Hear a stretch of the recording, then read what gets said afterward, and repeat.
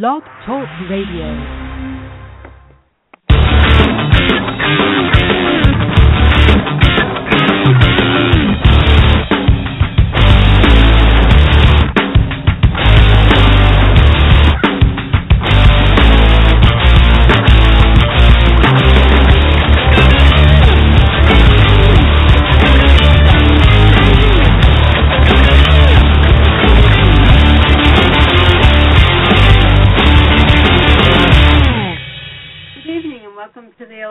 Show. I'm Lila. And I'm Leo. And tonight we are doing our alternative news night. And we have a lot of this for you. And let's see. The U.S. is bribing Israel over the Iran deal. What do you think of that? Why do we need to bribe them? Well, of course, this is from Iran TV, but I think it's important to note that the U.S. and the Israeli officials are discussing a new 10-year deal that could be worth up to $45 billion as the current $3 billion annual military aid package will expire in 2017. Isn't that something? The fact that there is discussion now in the media over the potential of the U.S. increasing the amount of military aid to Israel is really nothing more than a bribe, essentially, to the Israeli community, but not particularly them, because Netanyahu is still making mischief with his comments about the nuclear deal with Iran. What it is, it's a buy-off of the American Jewish community. It's appalling, Gavel told Press TV on Saturday. There you go. There's no reason why Israel has to be armed to the teeth, and of course it's not being threatened by Iran. It's not being threatened by any other country that I know of in the Middle East, he opined.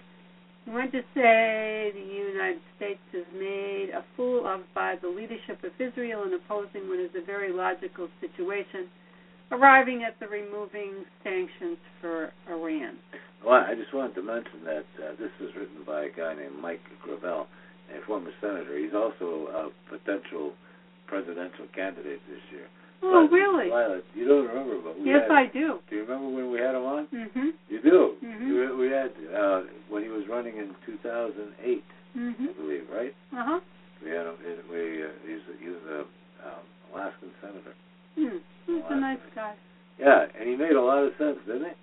That's why he didn't get elected. He didn't get to first base, but we enjoyed having him on. Yeah.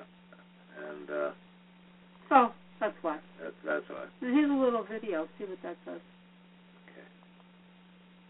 Okay. The fact that there's discussion now in the media over the potential of the United States increasing the amount of military aid to Israel is really nothing more than a bribe, essentially, to the Israeli community, but not particularly them, because Netanyahu is still making mischief with his comments. We just read that. Yeah. But anyway, it's kind of interesting. Especially, Mike, I liked his platform. He had a great platform. Let's see. Can you turn that light down a little bit? It's shining right in my face. Thank you. Oh. Yeah, sorry about that. Oh, now this is what's really interesting is I'm going to go up. There's a recent poll that will stun you about Hillary. Really?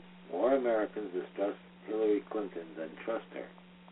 Oh, I'm not surprised. Now that's interesting to note, because I was beginning to wonder if people forgot about her. No. Hillary Clinton. Okay. That's the name of it. More Americans distrust Hillary Clinton than trust her. This is by Dylan Stableford, senior editor, Yahoo Politics. Yeah. It says Hillary Clinton sits on a roundtable discussion at Kiki's restaurant Waffle Restaurant in Columbia, South Carolina last month.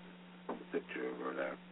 While Hillary Clinton remains the clear frontrunner in a race for the 2016 Democratic presidential nomination, a growing number of American voters view her unfavorably and distrust her, new polls released Tuesday show.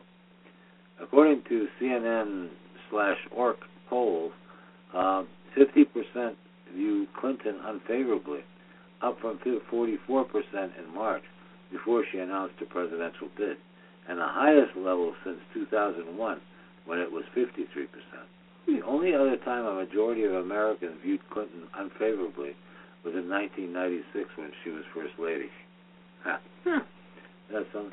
The survey found 46% view Clinton favorably, down from 53% in the March and 61% in May of 2013. Meanwhile, 57% of Americans say she is not honest and trustworthy. 47% feel she cares about people like them, and 50% feel she does not inspire confidence. That's amazing to me. You have to see that, but they have little graphs and stuff. But it says just 45% view Clinton favorably, down 22% since January 2013. She keeps just dropping, huh? But perhaps most alarmingly for her campaign, the number who see Clinton as honest and trustworthy has dropped from 53% a year ago, then 46% 2 months ago, to 41% now, and 52% now you see her as honest. 52% now don't see her as honest and trustworthy. The most, again, since April. It's freaking wild, huh? I don't care if I read anymore. But what did you think? I'm not surprised. Why would they? No, I'm glad it's catching up. The truth is coming out, you know. Now, this was really sad. I just thought of putting this up tomorrow night, but it's pretty sad. A full-time minimum wage job won't get you a one-bedroom apartment anywhere in America. Imagine that. Imagine that.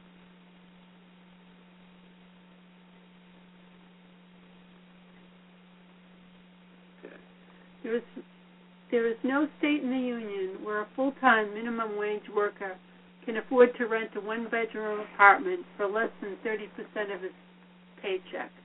That's the depressing takeaway from a news report by the National Low-Income Housing Coalition.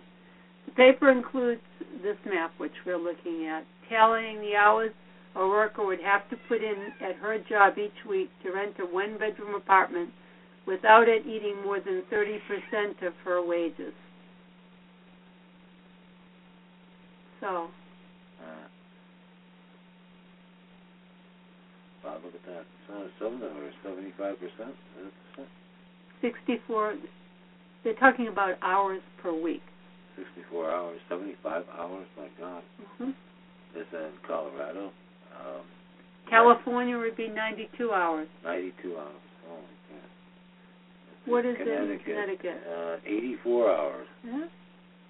Rhode Island, 67 hours. Mass, 87 hours. D.C., 100 hours. Mass is more expensive than we are. New Jersey, New Hampshire is more expensive than we are. Maine?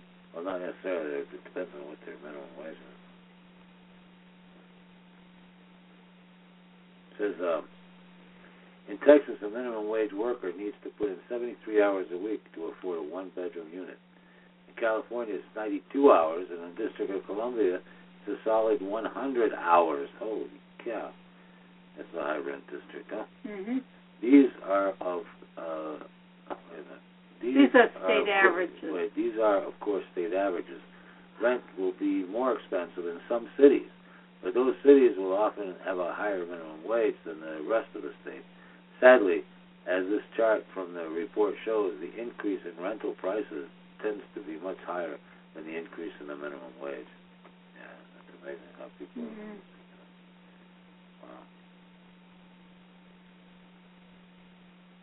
How are people supposed to be able to afford to live? It says higher minimum wage to earn far less than the housing wage. $9.60 an hour. I don't understand this. I don't know what that means. Can you understand? State minimum wage is $9 an hour in California. One bedroom housing wage is this. In other words, okay. You'd have to earn $12.25 an hour. in order to afford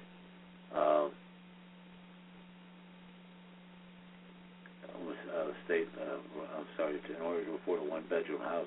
That's the low. Oh no. Or one-bedroom apartment. I didn't read it right. It's not. State minimum wage is $9 an hour. Then the next figure is the local minimum wage, which is $12.25 an hour in Oakland, California. A one-bedroom housing wage would be 24. You'd have to earn $24.23 an hour. Just to afford it. For a two-bedroom, it would be $30.48. Right, $39 or wherever you are. But this one here is like in San Francisco. It costs. That's the state minimum wage, right? Yeah, the local minimum wage in San Francisco is $12.25 an hour. But it costs $31.44 an hour just to cover the cost of a one-bedroom. Two-bedroom is $39.65 an hour to cover that. Isn't that amazing? That's a lot. That's probably in a crummy neighborhood. Depends where you can, wherever. Well, look at that DC rental for $100 an hour. Unbelievable. Yeah, it is. Really it's expensive to rent them. Even in Connecticut, it's not look cheap. right here. This map shows the hourly wage you need to afford a two-bedroom apartment in your state. Okay? Okay, let's look at our state. Let's see what Connecticut is. Yes, the American economy is improving, but that's an advertisement. Yeah, no. Trying to get out of this. Just continue.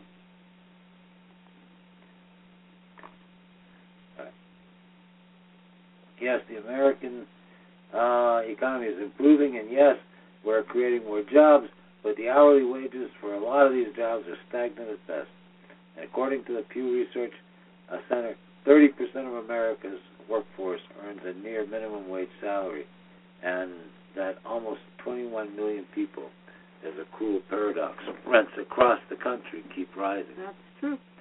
And I just wanted to show the map. Let's see.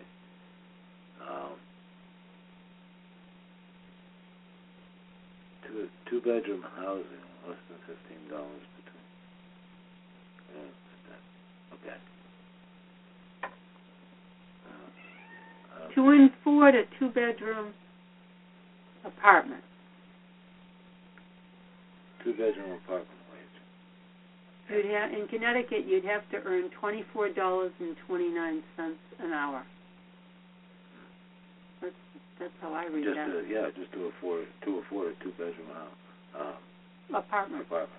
In D.C., you'd have to earn $28.04 an hour. In Delaware, $21 an hour. Yeah. Well, so not so good, folks. That's What's Maine? Let's take a look at that. Maine is $16.71 an hour. It's amazing, guys. It's really amazing what it costs. Massachusetts, $24.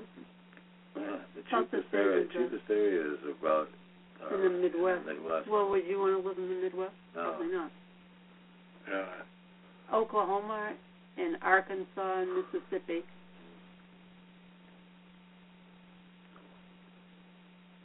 Arkansas, $12.95. Montana, $13.92. Yeah. All the places that people want to live are expensive. Yeah, no, California, Washington. Or double, or Idaho, or Wyoming, or anyone is. Do you want to live there? No, but that's why. I don't know. It's a pretty beautiful area out there, but it's rough,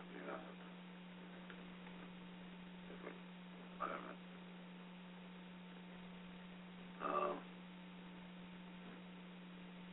Here are some states with the largest gaps between actual average hourly wage and the average hourly wage required to rent a two-bedroom apartment. So Connecticut is one of those states. Hawaii, Maryland, Vermont, New Jersey, Connecticut, California, New Hampshire, Massachusetts, Maine, and Rhode Island. Their minimum wage doesn't cover a two-bedroom housing in any of the states.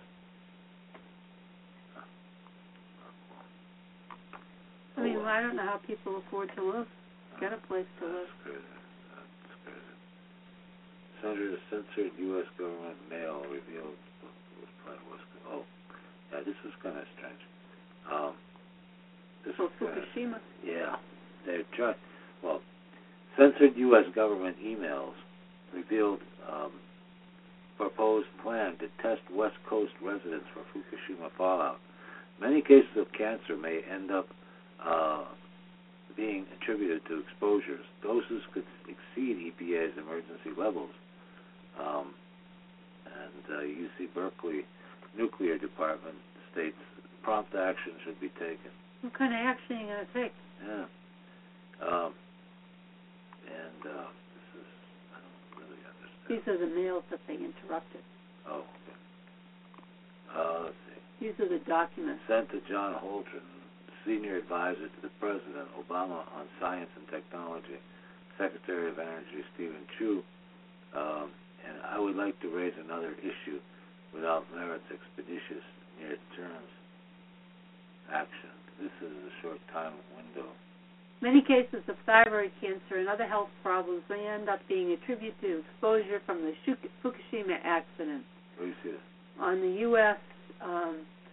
West Coast, it is possible that we will find that some people have received doses of 1-131 and other radionuclides that could exceed the levels of protective action guidelines that are designed to prevent this. This could provide a basis for immediate action to change PAG, whatever that is. It could identify individuals who have not had significant exposure, alert them and their medical care professionals to monitor for professional health effects.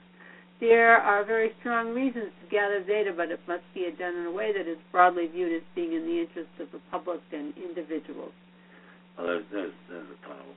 But these are all emails sent to Obama and other people. Yep. A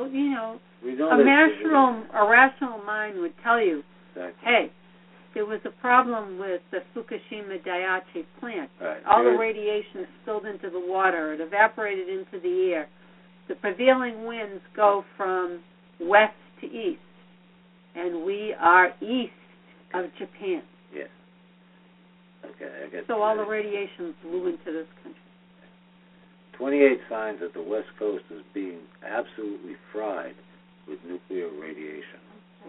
Fukushima. Sorry, folks. Excuse me. I wonder if that's what the drought is on. That's part of it, yeah. I know it is. I read something about that recently. There's a huge radiation bubble off the coast of California. Yeah. It's causing this. The map below comes from Nuclear Emergency Tracking Center. It shows the radiation levels at radiation monitoring stations in countries are elevated. And it goes, it's amazing. You can see all along the West Coast. You have these and look at us too, and all the way down here, and all the way to the East Coast.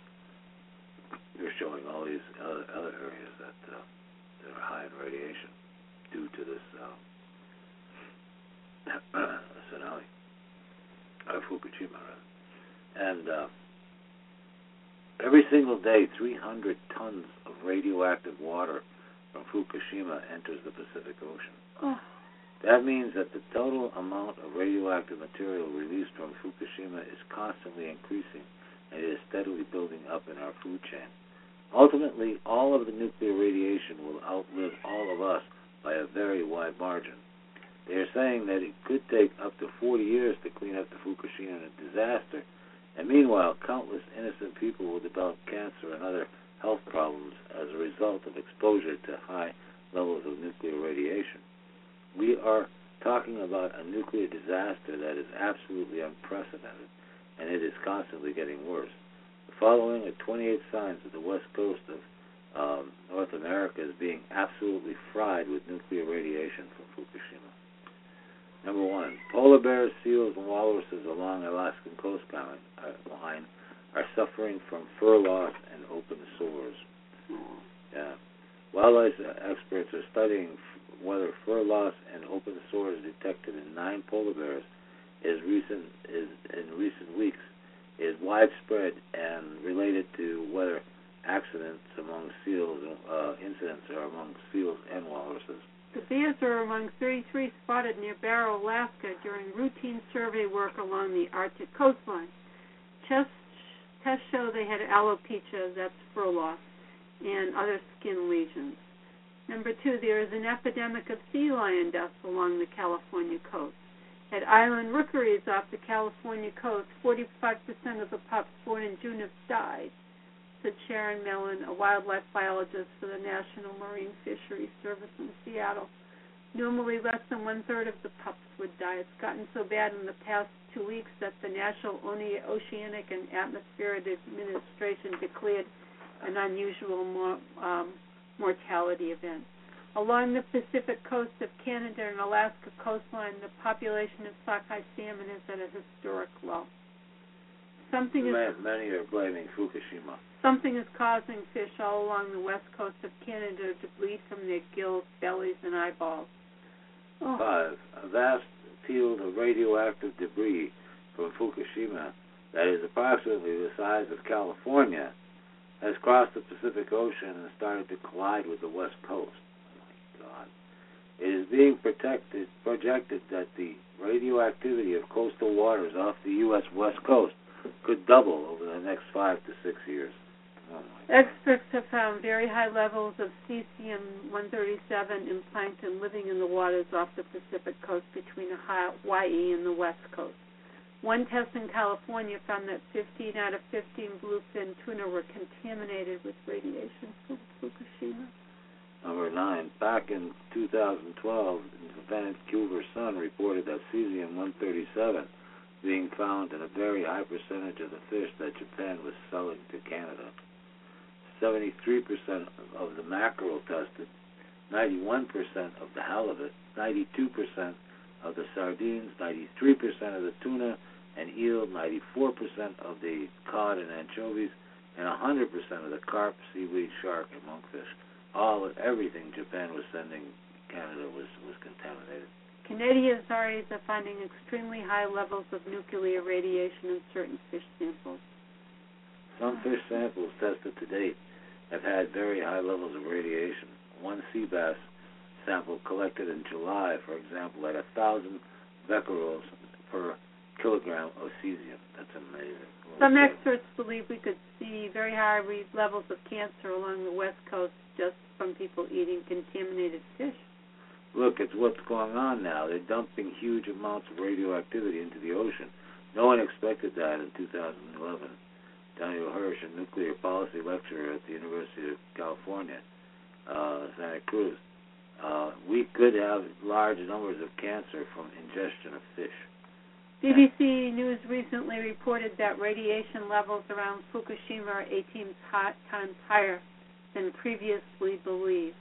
An EU-funded study concluded that Fukushima released up to 210 quadrillion becquerels of cesium-137 into the atmosphere. Atmospheric radiation from Fukushima reached the west coast of the U.S. within a few days back in 2011. At this point, 300 tons of contaminated water is pouring into the Pacific Ocean from Fukushima every single day.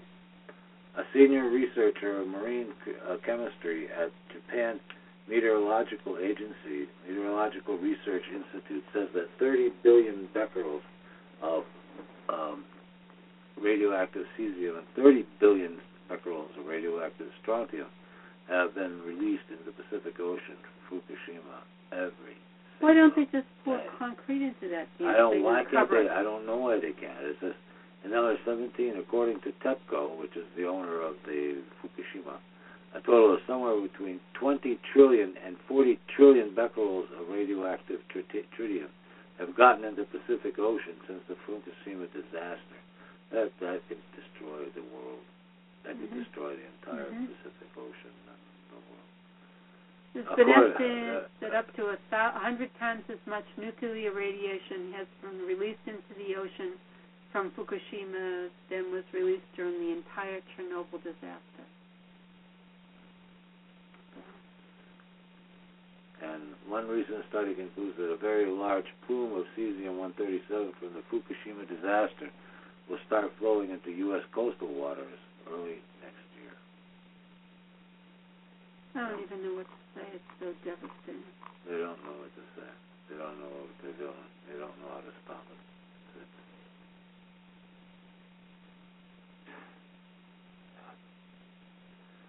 Well, on a brighter note, if the U.S. really wants to defeat ISIS and Al-Qaeda, why is it arming them? This is from the StopTheWar.org. Yeah. Isn't that an interesting comment, huh? If the U.S. really wants to defeat ISIS and Al-Qaeda, why is it arming them? Since World War II, the U.S. has often armed, allied with, or otherwise strengthened jihadists for purposes of undermining its adversaries. A recently classified document shows the United States complicitly in the rise of ISIS and its alliance with jihadists to undermine U.S. adversaries. In October 2014, Vice President Joe Biden publicly criticized U.S. allies for backing ISIS. And then the previous month, General Dempsey had told the Senate Armed Services Committee that America's Arab allies were funding the group. Yeah, U.S. officials were trying to distance themselves from the ISIS-supporting actions of their allies without harshly condemning them. But Biden suggested that their arming of ISIS was unintentional and quickly apologized to them. And responding to Dempsey, Senator Lynsey Ghram actually defended them. They were trying to beat Assad. I believe they realized the folly of their ways. And what's beyond me, though, I'll tell you, what's beyond me right now is that these guys... Well, who do they want to kill? Yeah. Really? Yeah. I mean, these guys, it's just beyond me how they're arming all of these guys, and then they're coming back and starting to kill us. That doesn't make any sense to me. They must want that to happen. I think so, because what they're doing is, and it's funny, all this ISIS terror shit started right as the Congress was trying to pass that new Patriot bill and that new NSA thing. That Rand Paul was the one who got it to stop it, try to restrict that. And it looks like there might be new legislation that will really limit what the NSA can do. I hope so. But it's something funny that this recent stabbing victim there that the cop shot today, the FBI shot actually. But it just so happened, today when the bill came out, when the bill was stopped. And yesterday, the day before, and all the little things that are happening, and once again, the terrorists in Boston, So it's all a false flag thing. The United States itself continued to send arms into Syria despite the certainty that some would end up in the hands of ISIS. We have good relations with our brothers in the FSA, said ISIS leader Abu Athir in 2013, referring to the U.S.-backed Free Syrian Army. He said ISIS bought anti-aircraft missiles and anti-tank weapons from them. Right? But the weird thing is now they picked up, something like 200 vehicles, armored vehicles. Did you see that? That we abandoned? No, we didn't abandon them. The Iraqis did. That's what and Ramadi or whatever the hell else they were. All the arms. Yeah, all the arms that we had. It's just like, here you go, Well, since they didn't have to pay for them, they didn't care. Oh, I got it. Doesn't look. They're just letting them. They're arming them. That's what they want. The Iraqis are arming the ISIS by deserting their posts. And, It sounds to me like they're not committed. Sounds to me like they're ISIS, probably they're on the side of ISIS. Mm-hmm. Sounds to me. I would, I can understand them being mad as hell after we destroyed their country, no? Don't you think? Several times. Several times. So anyway, so we knew this when it came out. I mentioned this on this show, posted on my website. And General after General said that we've been funding them all along. New data offers first infuriating glimpse at how the richest 1/100th of, what is that? 1%. 1% pay income taxes by not paying at all. Oh, yeah. All right. Okay. Tax day doesn't sting much if you live at the gilded edge, according to new data on the top 1/100th of 1%.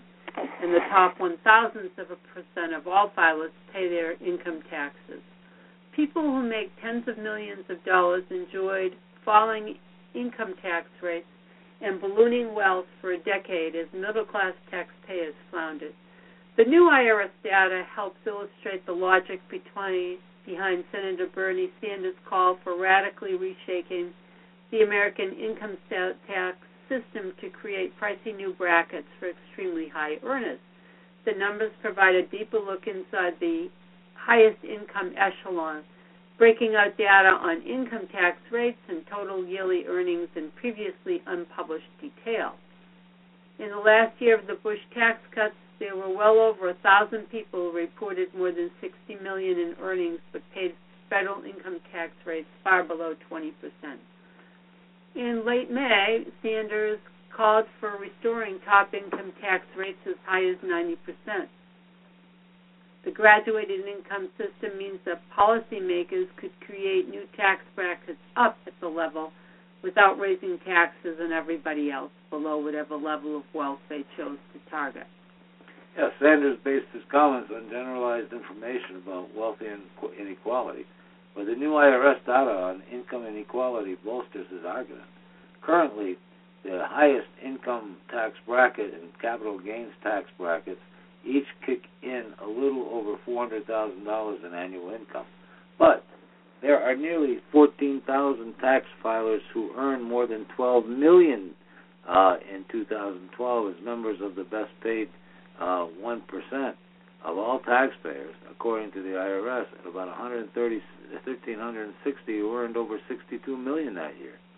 Their vast earnings were not taxed any more heavily, and indeed, they paid a lower overall income tax rate than the mere 1% brethren, than their merely 1% brethren. Huh. Excuse me. It is the first time the IRS has ever broken out income tax data at the very top end of the earning spectrum. And previous releases have shown the top 1% and the top 1% of filers, by the new data drilled deeper. And there are a little under 1,400 income tax returns filed in that very richest sliver of data in 2012. And the agency reports with an average income of roughly $161 million for the year. The poorest filer to qualify for that group in 2012 made $62,068,187 in adjusted gross income.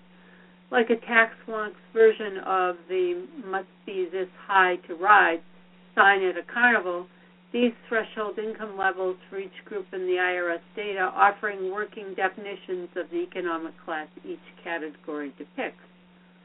The income threshold that defines the top 50% of all tax returns offers a snapshot of life in the economic middle, and its decline over the decade is bad news for middle-class families. Other indicators of life in the middle over the same time frame as the IRS data paint a dim picture. Wages were stagnant or even falling for these families as the cost of core components of the middle-class life jumped by thousands of dollars. The inflation-adjusted IRS numbers confirm what other evidences had suggested, that middle-class families have seen their earnings power decline significantly even as life in the fast lane has gotten richer and richer. 1%er incomes were about 1/6 higher in 2012 than in 2003 after adjusting for inflation. The richest 1,000th of a percent of tax filers made about 75% more than they had a decade before. But as those extremely rich people got richer, the middle class got poorer. The income threshold for being on the top half of all tax returns fell by 8% over the decade, creating the 2012 disparity between the 1,000th percenter who earned at least $62 million and 1% is making $435,000 or more, and workers paying federal income tax on earnings as low as $36,000 a year. Oh, there we go. So that's the income inequality, folks, and you can check that article out. And there you go. So you got to stay with us there, Lila, for a minute? Yep. Okay. You know, I'm going to read this one. This one could surprise me. Probably not too much. But I knew she was going to be a mouthpiece for Obama. And that was the way it's going to be. So, we're glad to read this one in.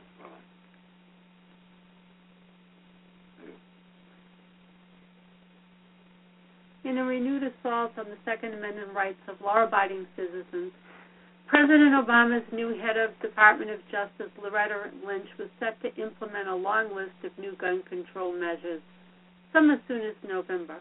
The rest of the executive rules were slated to be in place by the time Obama leaves office and included new restrictions on certain firearms, new storage requirements, and more ways to control a segment of Americans trying to obtain firearms in the first place.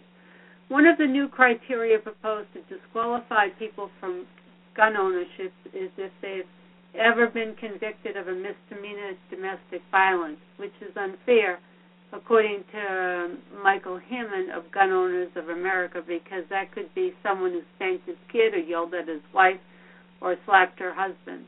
The new rules will expand the existing disqualification rules to those who have less severe mental health histories, as millions of law-abiding citizens do. The administration is trying very hard to disqualify people from owning a gun on the basis that they're seeing a psychologist, Hammond said. Statistically. Yeah. Well, statistically, most people don't visit a psychologist. No, most people who visit a psychologist don't pose a threat to society. Says the National Rifle Association labeled the new mental health-based rules as snares for masses of mostly harmless individuals. In fact, since millions of Americans hold the Second Amendment so dear to their hearts, expanding rules banning from gun ownership those with harmless mental health issues could be dangerous, as many may forego routine mental health treatment in order to remain eligible to purchase firearms. Not only is this unjust and stigmatizing, it creates disincentives for those who need mental health treatment to seek it, increasing whatever risks are associated with untreated mental illness, an NRI spokesman said. It looks like Eric Holder's replacement, Lynch, is the one Obama was waiting for to resume the administration's attack on the Second Amendment rights of all Americans. Huh. So look here, what's this? Listen. This thing. Yeah, what is that? That's fake. It's an advertisement. Chemical war cover-up. That's this thing.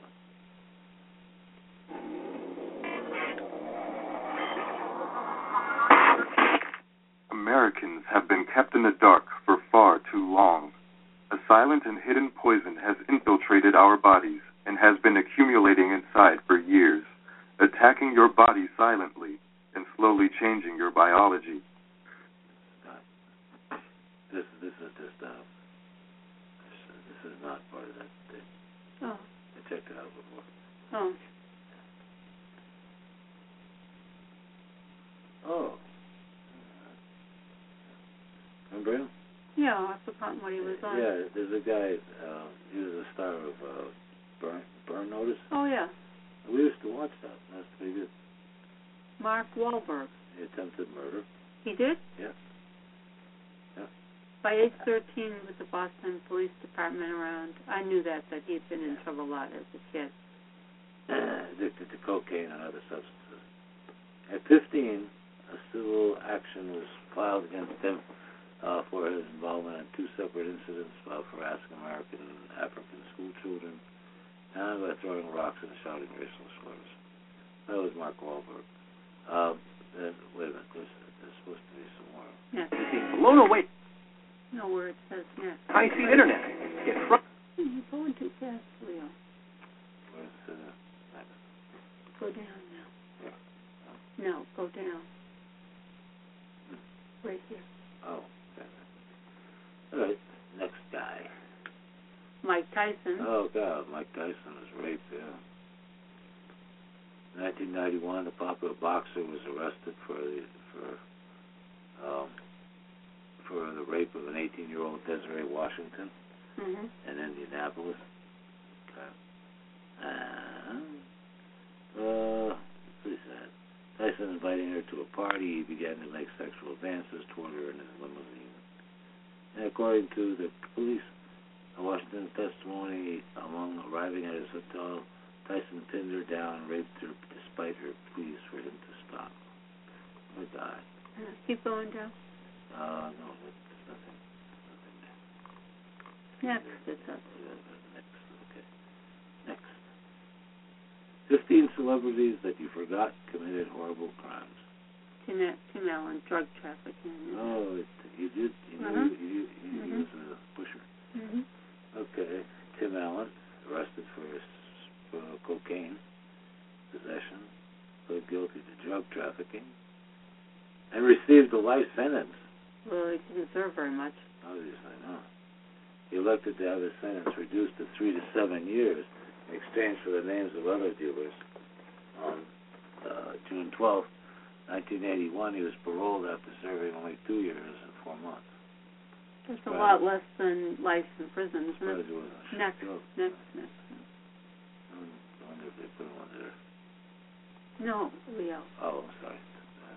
No, go down. Right there. I was wondering. I wonder if they. Christian Slater.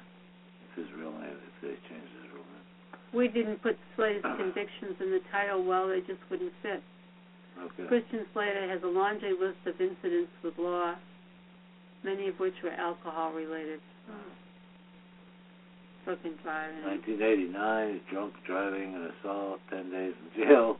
1994, he tried to board a commercial airline with a loaded gun in his luggage and received community service. Eventually sentenced to a 3-month term in jail and 3 months rehab after he assaulted his then-girlfriend, Michelle Jonas, and a police officer while he was under the influence of alcohol and drugs. Yeah, he's a mess. All right, so we all know what O.J. Simpson did. I think most of you should. If you don't, well, check it out. Charlie Sheen, assault and criminal mischief. Yeah. He beat up his wife and has all kinds of stuff going on. Mickey Rourke. Spousal abuse. Mickey Rourke. Oh. All right.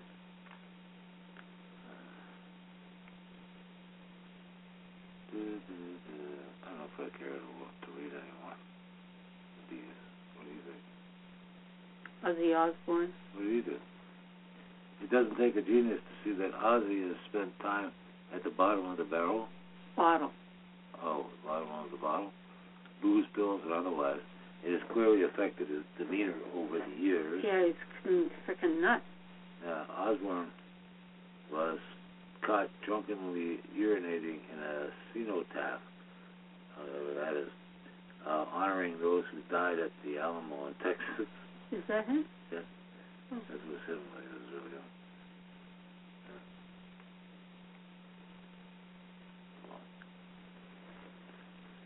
Okay.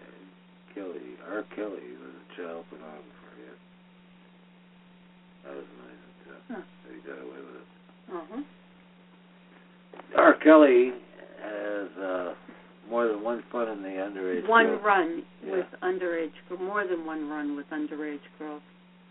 In 1996, Kelly was sued by then 20-year-old Tiffany Hawkins having sexual relations with her when she was 15 and he was 24.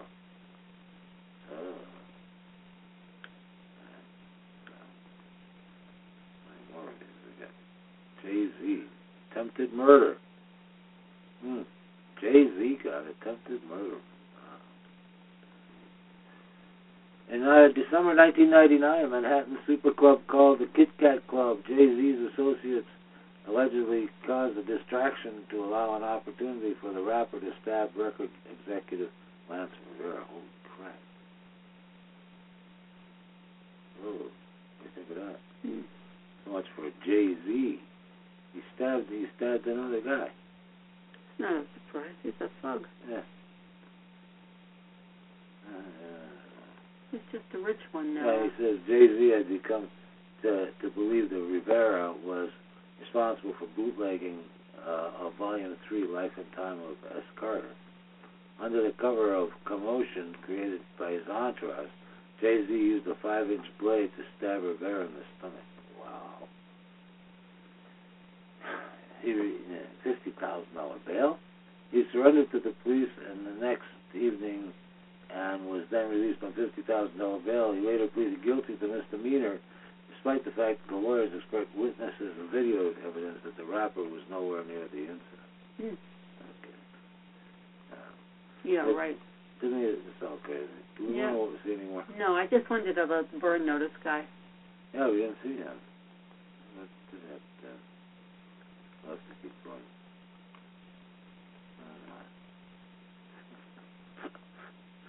Lila is tying up the show to see what happened to the burn notice guy. Oh, it's going to take too long. I'm curious myself. And I'll never go back to this article because I might as well look, right? Yeah. He was the only person I was interested in because I liked his show. I know. And I found out that he was dishonest and did something awful. Did he? Well, we're going to find out. Oh, he was a criminal or something. Probably drunk or something. Not like the other guy who did murder.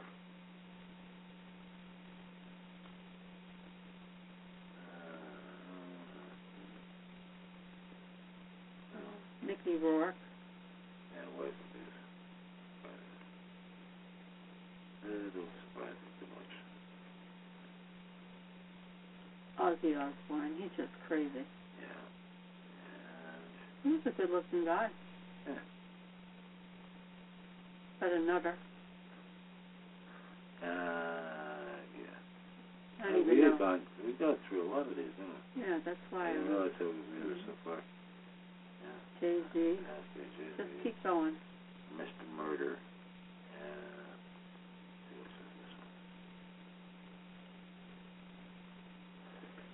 Oh, yeah. Hugh Grant, yes. Remember when he had sex in a Sex taxi? with a prostitute. Divine was her name. Yeah. Remember? Mm-hmm. And it turned out she was a transsexual or something. Yeah. Mm-hmm. Bill Gates driving without a license. That was not the greatest crime. What was that? Robert Downey Jr. Yeah, drugs. These guys say horrendous crimes. There's no horrendous crimes. No. Except that one where murder. O.J. Simpson. Oh, yeah. Kobe Bryant, I remember that one. Sexual assault, yeah, that was funny. That was a little funny. The waitress. 50 Cent, drug dealing.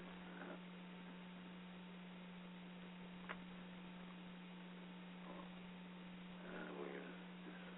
Keep going. We should be almost ending on this one. Yeah. Yes. That was it. You didn't even give the burn notice guy. No. Why would they put his name in there without it? That's the only reason we looked. That's probably why they did it.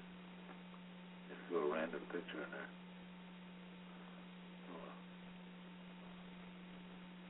Let's see what happens.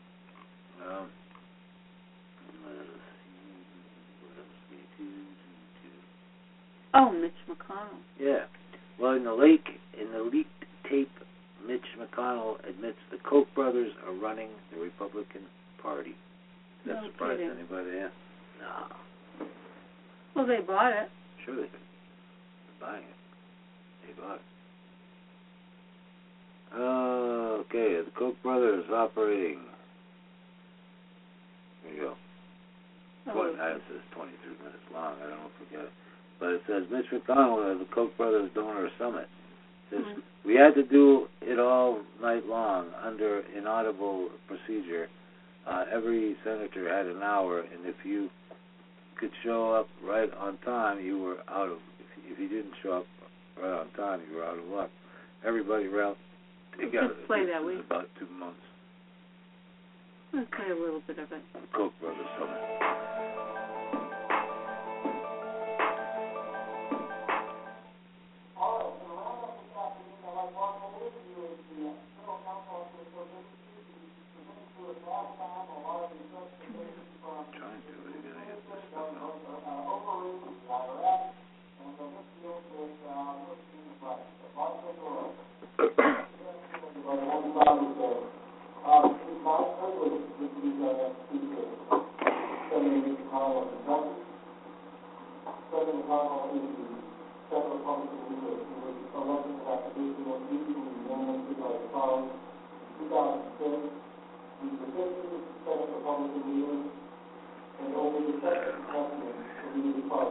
I can't really hear it. Yeah, it's a poor audio, but he gives credit to the Koch brothers for organizing this thing and everything, how important they are to the party.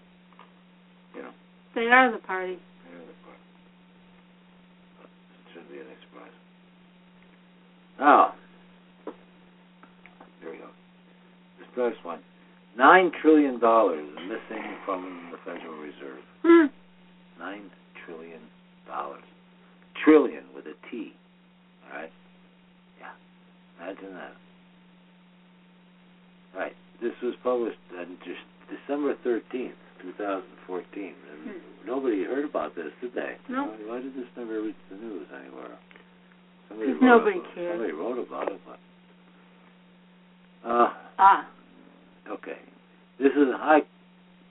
Warning, do not enter this game if you're under 18 years old.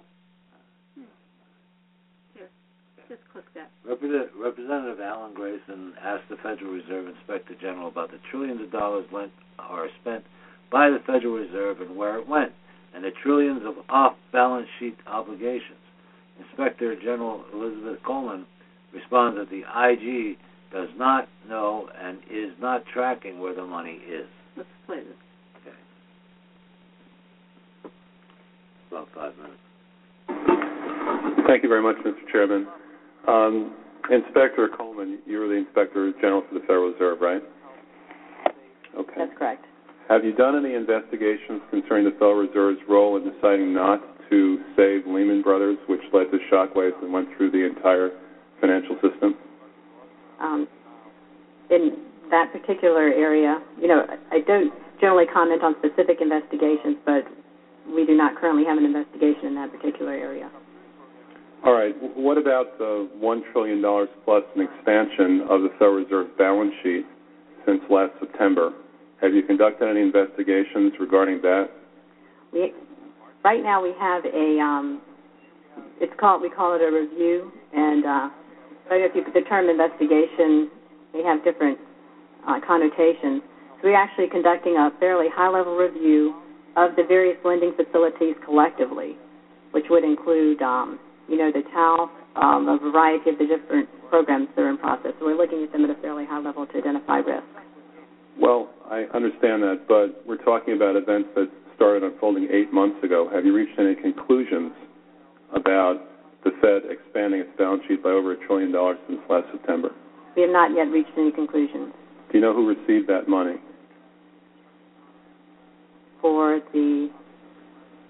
We're in the process right now of doing our review, and right, but you're the Inspector General. My question to you specifically is, do you know who received that $1 trillion plus that the Fed extended and put on its balance sheet since last September? Do you know the identity of the recipients? I do not know. We have not looked at that specific area at this particular point on those reviews.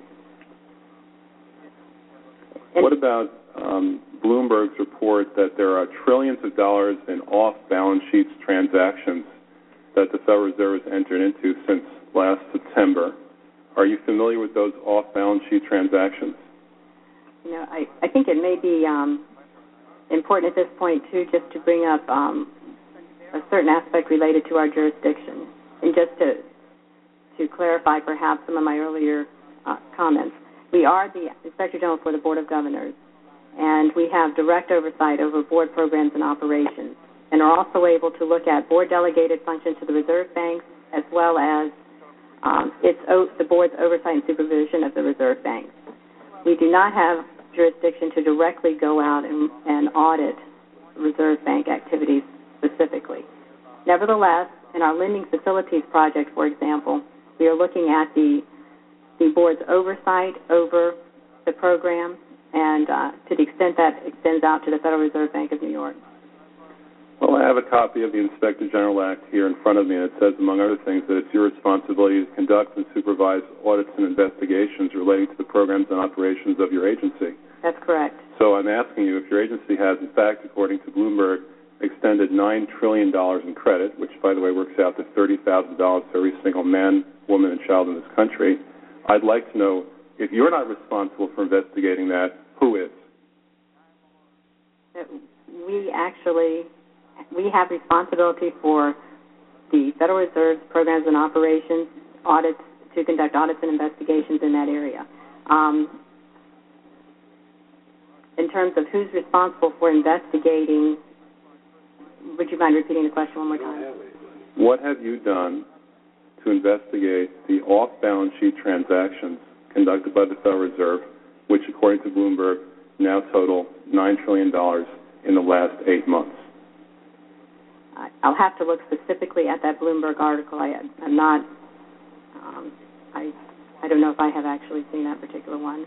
That's not the point. The question is, have you done any investigation or auditing of off-balance sheet transactions conducted by the Federal Reserve? At this point, we're conducting our lending facility project at a fairly high level and have not gotten to a specific level of detail to really be in a position to respond to your question. Have you conducted any investigation or auditing of the losses that the Federal Reserve has experienced on its lending since last September? We're still in the process of conducting that review. Until we actually, go out and gather the information, I'm not in a position to really respond to the specific question. So are you telling me that nobody at the Federal Reserve is keeping track on a regular basis of the losses that it incurs on what is now a $2 trillion portfolio? I don't know if you're telling me that you're mentioning that there's losses. I'm just saying that we're not, until we actually look at the program and have the information, we are not in a position to say whether there are losses or to respond in any other way to that. Mr. Chairman, my time is up, but I have to tell you honestly, I am shocked to find out that nobody at the Federal Reserve, including the Inspector General, is keeping track of this. That's frightening. Huh? That is so frightening. Mm-hmm. Well, anyway, we could lose $9 trillion. The Fed could lose $9 trillion, and nobody gives a damn. And I think $1 trillion of our money, everybody's money.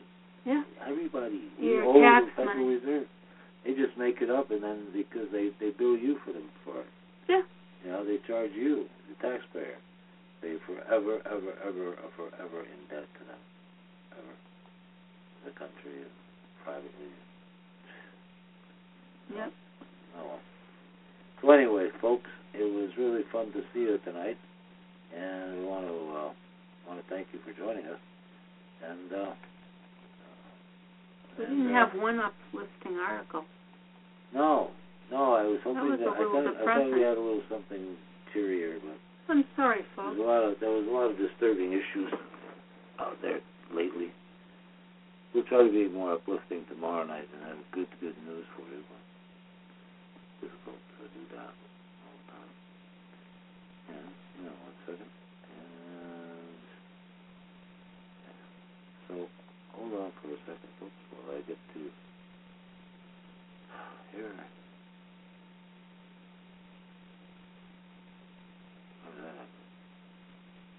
I don't know. It just went out. I'm still on the air. According to this, it doesn't show that. It might not be transmitting. Should be now. Should be here. Didn't hang up the phone.